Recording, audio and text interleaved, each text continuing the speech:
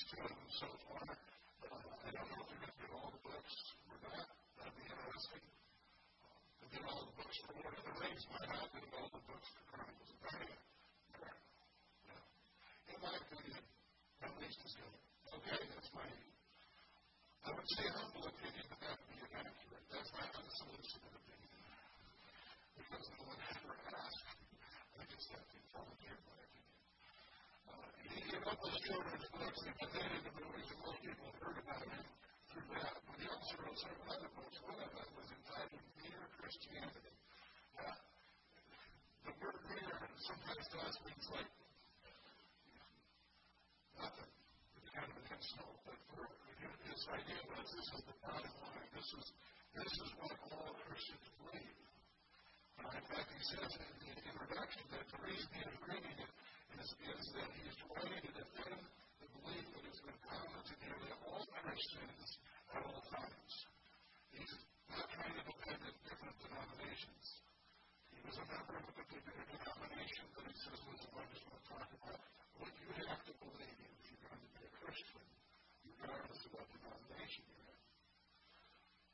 And this is what it came down to. The central Christian belief is that Christ's death and his coming to life again has somehow put us right with God and given us a fresh start. That is the bottom line. If you're going to be a Christian, you have to believe that somehow Jesus' death on the cross and his coming back to life has made us right with God and given us a fresh start. He goes on to say, we believe that the death of Christ is just a point in history at which something absolutely unimaginable from outside shows through into our own world. Now you may ask, what good is it for, or what good will it be for us if we do not understand it?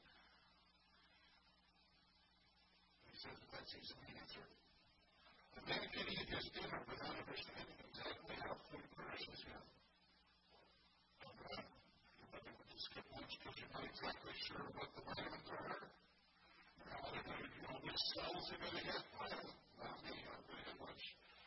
I don't understand everything. I just know about nourishment, but I know that it's a good thing to have. Right? Okay? Because I understand a man can accept Christ, but Christ is done without knowing how it works. His death has washed out our sins. And in dying, he disabled death itself. That is Christianity. And that's why we've been looking at Jesus' cross as we work our way toward Easter.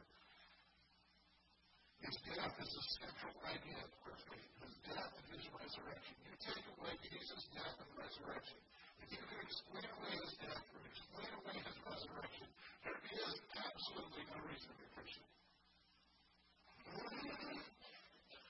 It's in the Bible. Go to 1 Corinthians chapter 15, where Paul says, if he's not raised, we are of all people to be most fitting. Because we're still lost in our sins, and we're still going to die, and there is no hope. I grew up here, people kind of testimonies. It's all different, it's like, it's not even, and I'll just declare it as Jesus. It's a anyway. If you grow up in the church, sometimes you read your Bible, that's not a bad thing. I think you read things like, if it's not true, and there is no heaven, we're pitiful. She just said that she didn't care. She'd rather be pitiful and have Jesus. I think she's not. Now I'm going to get in trouble. I should get back to my notes because that's not in my notes. But I think that's something for us to remember. This is absolutely essential. Jesus died for us on the cross and he was raised. If those two things didn't happen, we're pitiful. Why don't we sleep in heaven or doing something else? I want you to know he did die on the cross and he did rise from the dead. That's why we talk about this. His death is central to our faith. There's a great time that is covered in blessings in here. In an effort to try to explain how Jesus' death, remember, see what it says, somehow his death on the cross and his coming back to life has changed our relationship with God. There are people who ask the how question. I'm a why guy. Always have been. Right? I have to why. Well, you have two reasons. One, I told you to, and two, the yardstick's in the corner. Okay. That's good enough for me. Okay? Other people are clean up your room, Joe, clean up your room, Ed, clean up your room, whatever, and then it answer is how. Now, as I think about it, I wish I'd asked that question. Because I'm going to be probably showing you how to do it.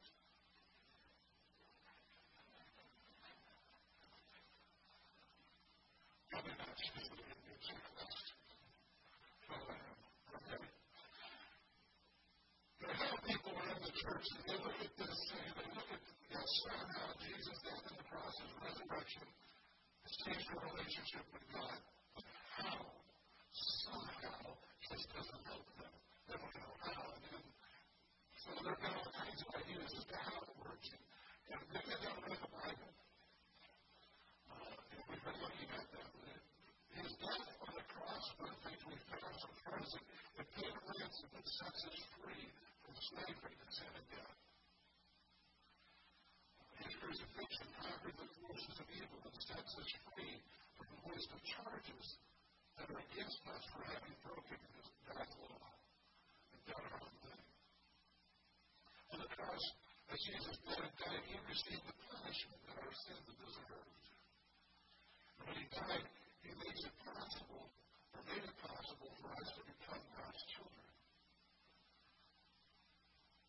We need to return to the beginning today. Today we're going to go clear back to the beginning. Genesis chapter 3. We're going to assume one and two. God created the heavens and the earth. He said it's good. But I put down in the garden and said, take care of it. Just don't eat from this tree. And I'm looking at it. Well, actually, there were several commandments. But the only one we remember is don't eat. So it's kind of interesting. The first commandment was rule the world. The second one was reproduce.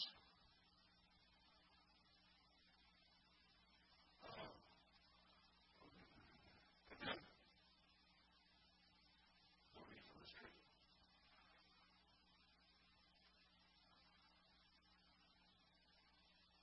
That's Genesis 1 and 2.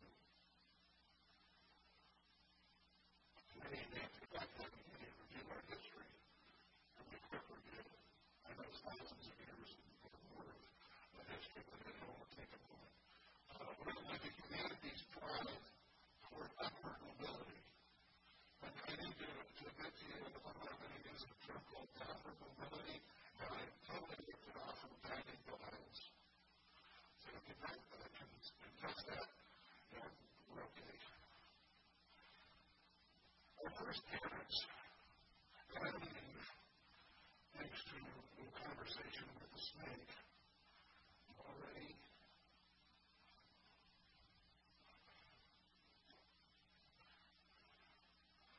they grasped that equality with God.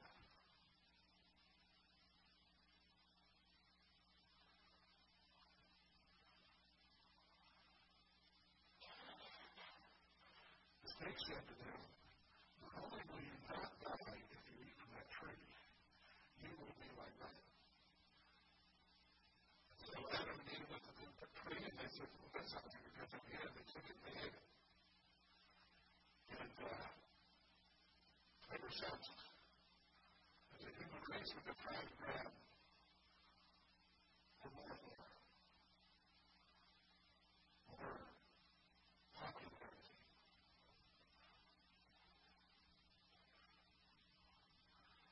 That is, we have the social media. I was on Facebook for a little while, but now I've actually been introduced to Twitter.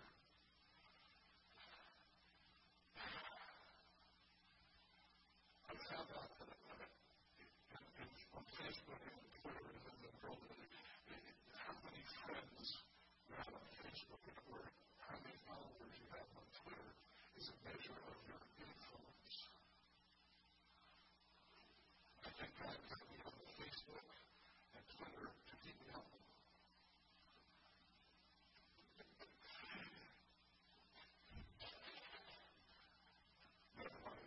not nearly as popular as I think I ought to be.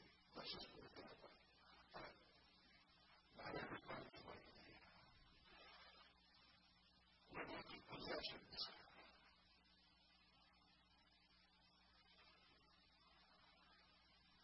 We want power.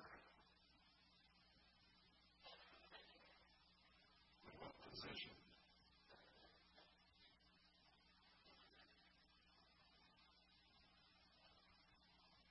We get caught in these things up thinking that if I overhold, the more people pray, the more people are following me up there. Or friends I have on Facebook, the more powerful I am, the more happiness I'm going to have. And when not, the more you follow, the more following you, the more you've got to read about how they just went to the McDonald's and had a cup of coffee. And you go, that'll give you that. It has its drawbacks. There are people who want, whether they say it out loud or not, their philosophy of life is, he who dies with the most toys wins.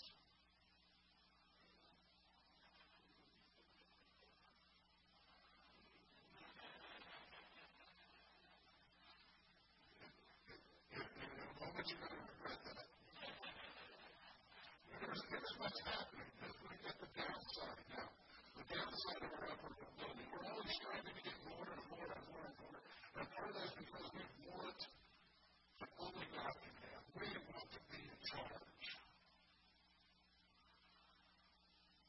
And as a result, we start finding out sad things. For example, our friends will deserve us for the worst possible moment. And you really need them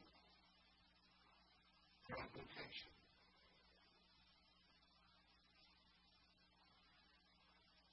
You ever notice that all of the wars, famines,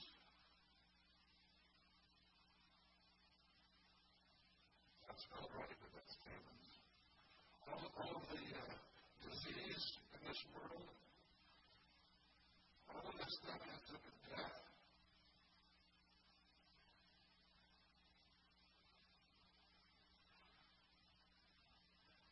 All this stuff happens because somebody is grabbing for power and position and possessions. The Canadian players of the past, the Babylonian, the Egyptian, the Persian, the Mongolian, the Pan-American, Revolution French, the Spanish, name an empire. Whatever they built, they were built so that some king could say, I rule the world.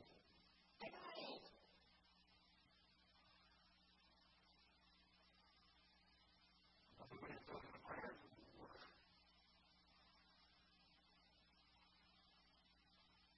the more we try to grab, the worse off we are. We invent technology so that, and let's just be honest, what happens when it isn't being done more effective at killing each other?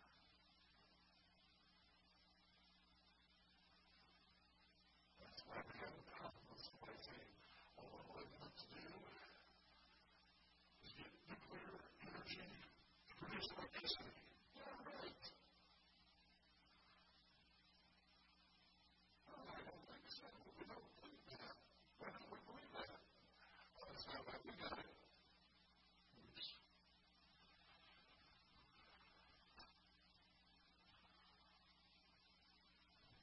The more we grab for, the more we strive for, the more we try to build and go and up, and the more we try to move up,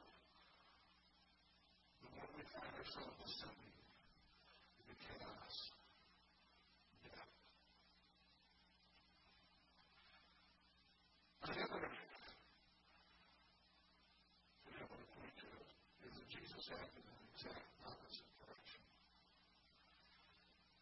His decision for downward mobility is described verses 1 to 13.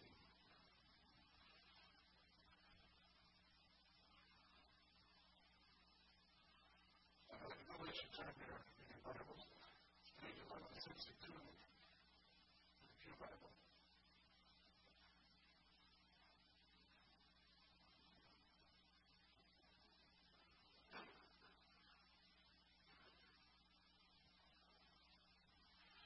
We're going to start at verse 5. We'll come back to the first 4 verses. Philippians chapter 2, verse 5. Your attitude should be the same as in Christ Jesus, but being in very nature with God, did not consider equality with God as something to be grasped. So he had it, and he figured he didn't have to hang on to it. I'm like us. We don't have it, but we want it. We'll do everything we can to get it.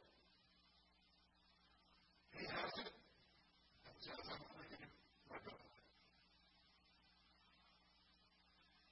He made himself nothing. He took on the nature of a servant.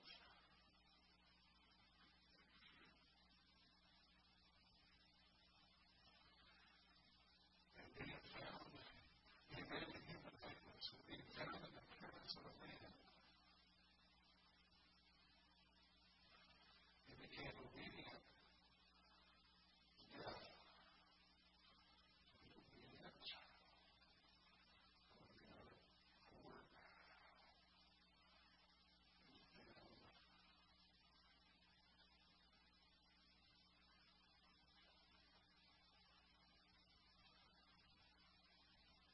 So he's not equality with God.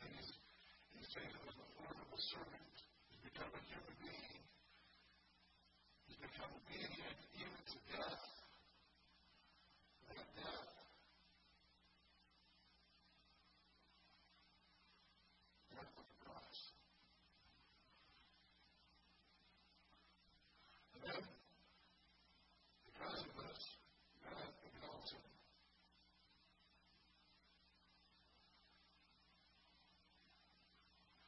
He gives him a name, every name. Every knee will bow. Every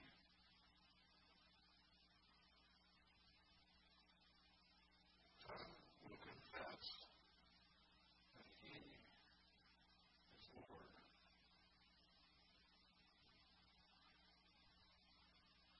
The glory of God.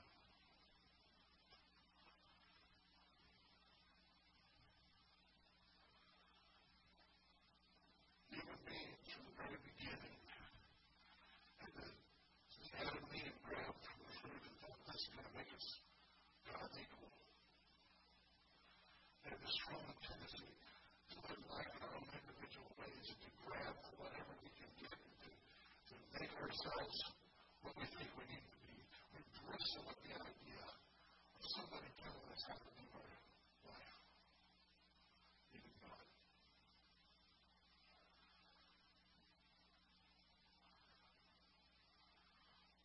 But when we see Jesus and his obedience to the Heavenly Father's will,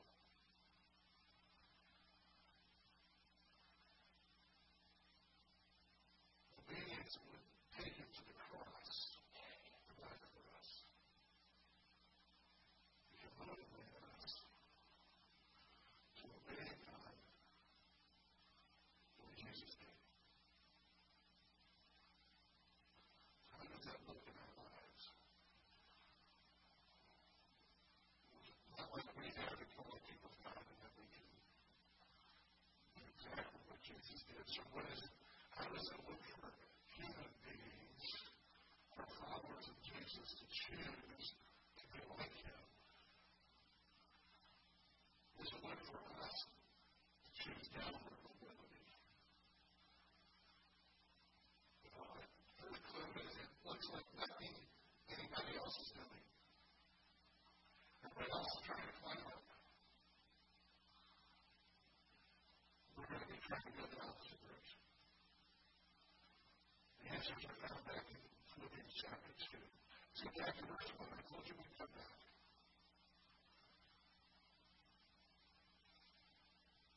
If you have any encouragement from being united with Christ, if any comfort from His love, and any fellowship with the Spirit, if any tenderness and compassion, treat that down.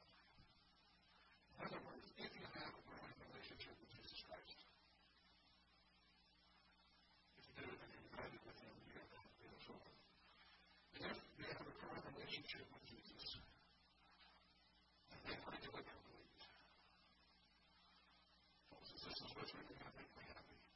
Is your spiritual brother and pastor. And here comes a list of things and marks of living like Jesus. Being like-minded, having the same love, being one in spirit and purpose. Do nothing out of selfish ambition or vain conceit, but in humility, which is the opposite of vain conceit. Consider others better than yourself.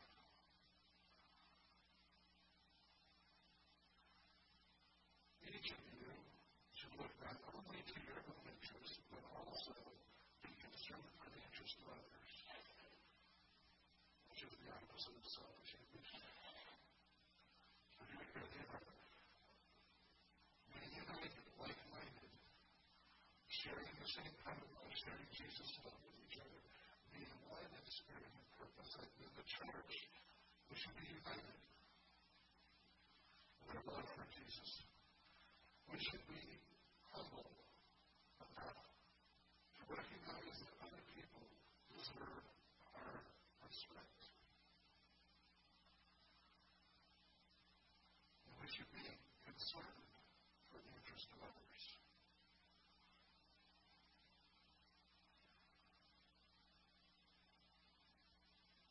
Now, you may be thinking, that's not the way it works. That's not the way this world works. That will get you crucified. Yes, I said that on purpose. You're right. Living the way Jesus lived will probably get you crucified one way or another. Because nobody else in the world understands why you're doing the wrong way on a one-way street. What they think is a one-way street. It wasn't easy for Jesus either.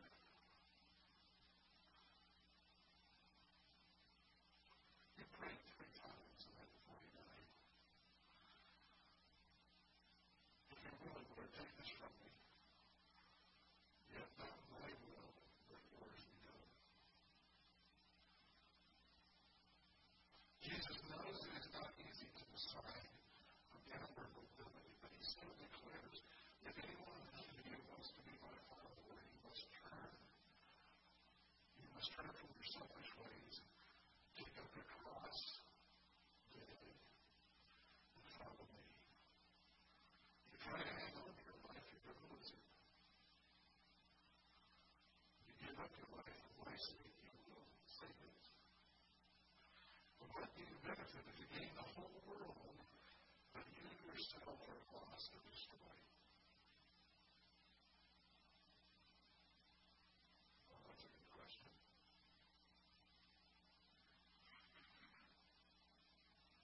What good is it to be Alexander the Great and to conquer everything in the known world? You marched off all the weapons. You have nowhere else to go. Not much. You died.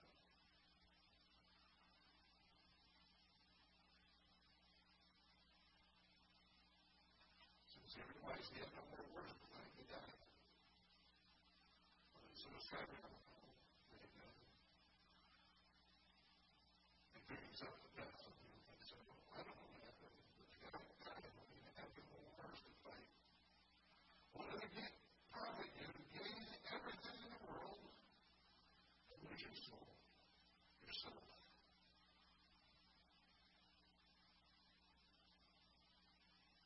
Something you really are Christ.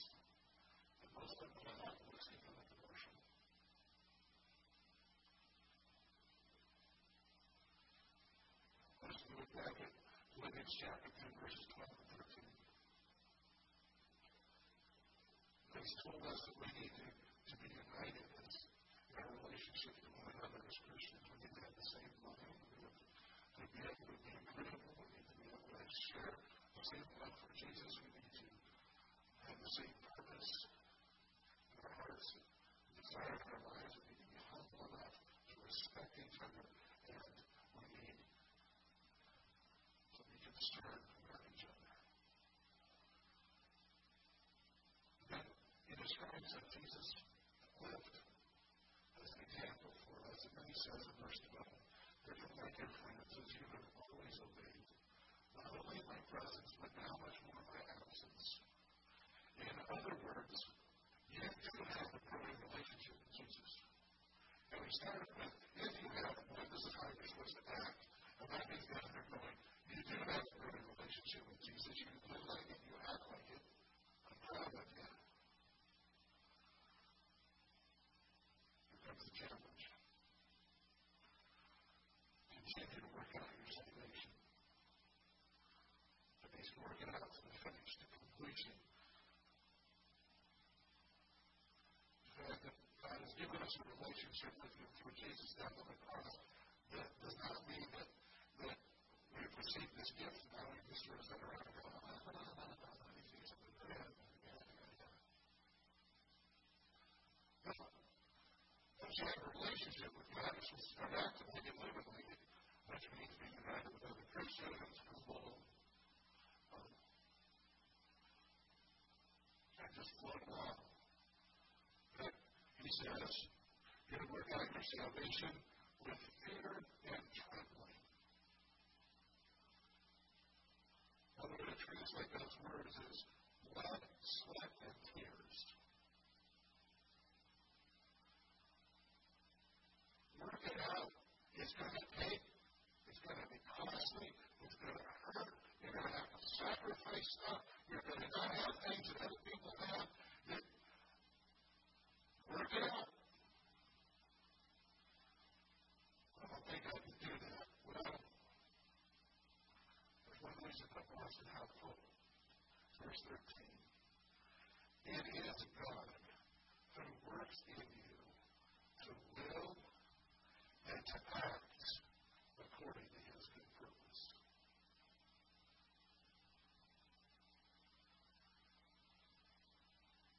The only reason we have any hope that we could possibly decide to move downward and to serve each other and to serve the world like Jesus did. The only reason we have any hope of being able to reverse the trend of the entire human race is that it's God who works in us and with us to make it happen.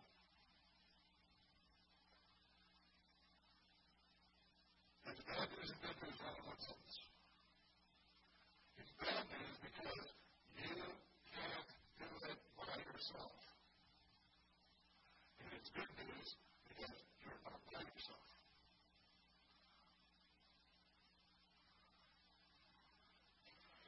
You see, duty, religious zeal, determination, willpower, commitment, whatever we call it, our own selfish power, our self-generated energy will not help us serve other people with humility and concern. We may serve other people, but we'll probably be doing it so they will owe us. But you know, that is something nice for you. And you probably feel like you're beholden to me to do something nice for me. Somebody do something really nice for you, then you feel like you need to do something really nice for me. Right? I agree, sure, Paul agrees, right? Ain't that the way the world works? Yes, that's the way the world works. And look where the world ends up. And that's a death following. Well, they don't want to go there. What are you going to do? Jesus calls you to follow him in the you in loving service to other people. For no other reason than the fact that His love is flowing through you into them, and they may never repay you. In fact, Jesus had the audacity to tell the host, the guy who's having him at his house for dinner, you invited the wrong people to this party. Is it ain't perfect? What does somebody say? You should have invited and brought in all of the beggars in town, and all of the homeless people, and all of the lame and sick and blind and deaf, the people who have no money. There's no way that they will ever be able to pay you back. Because I'm looking around at these people that you invited, and I don't know about you expect everyone to have you over for dinner next week. I mean, you have one big party tonight, and then you have no grocery bill for a week. That's a pretty good deal, isn't it? That's not the way it's supposed to work. This is what Jesus says to the guy. Throw a big party and have everybody come over who will never be able to pay you back.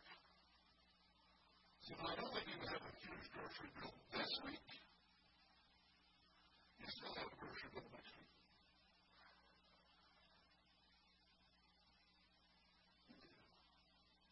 That's the kind of thing that gets you crucified. You think? Imagine doing that the next time you go to somebody's house. Somebody from work invites you over for pizza. You're a cookout or something. Thoughts? What are you going to do? You're glad to know people. I mean, I'm glad you invited me, but there's a lot of people that can eat these nuts. The cardiologist probably wouldn't like it, but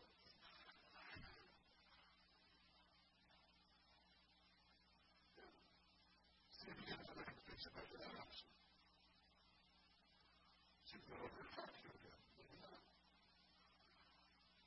That was Jesus' approach. That's the way he talked. He told us to loving service that serves because he needed it. Because his love is flowing through us to other people.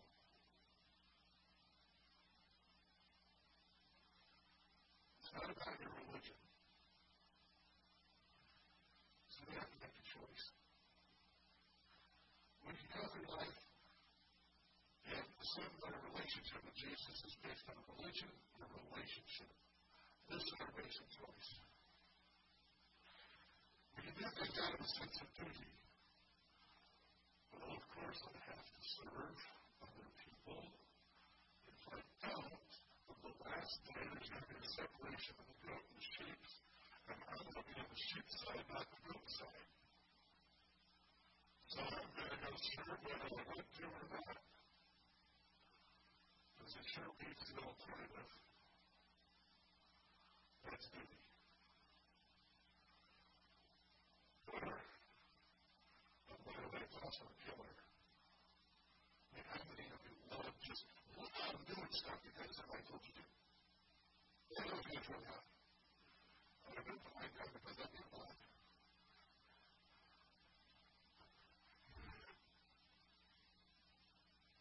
I did this before vacation when somebody asked me to do something that I was already planning to do. And decided not to do it. Someday I'm going to be sanctified. And God's going to change that part of me, but right now, that's what I'm at. And I was planning to do that, but I'm not anymore. So we need to do that in the sense of duty and out of religion. And then it kills us because we don't like it. We're just figuring it's the alternative of making God mad at us. Or we can choose to let Jesus love people through us. But a relationship will then cause us to respond to people the way Jesus would. And when we see somebody that needs our help and our service, we will want to do it. Because Jesus wants to do it to us. And He's the one giving us the will to act.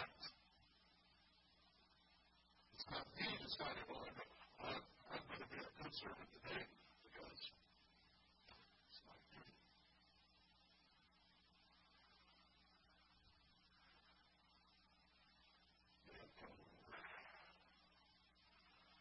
Now, I got to tell you, two of them look the same a lot of times. You can't look at somebody else and decide, oh, they're going to have a religion. They're going to have a relationship with Jesus. They look the same from the outside. The only person who knows are Jesus, because he knows everything that's going on inside your head. And you. And you know whether you really want to give him some advice for somebody else or not. You know if you're doing it out of duty or if you're doing it out of love. If you're doing it out of duty, it will kill you. If you're doing it out of love, it will give you life. That's the choice that Jesus puts in front of us. He says, will you follow me? If you will follow me, you must serve other people as I move you to do it. Will you follow me? If not now, then let's pray.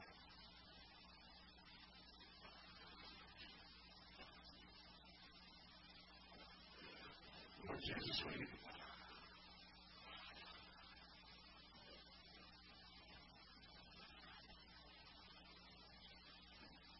have to admit you've set a very high standard. You've called us to act like you do. To do what you would do in our circumstances and in our situations.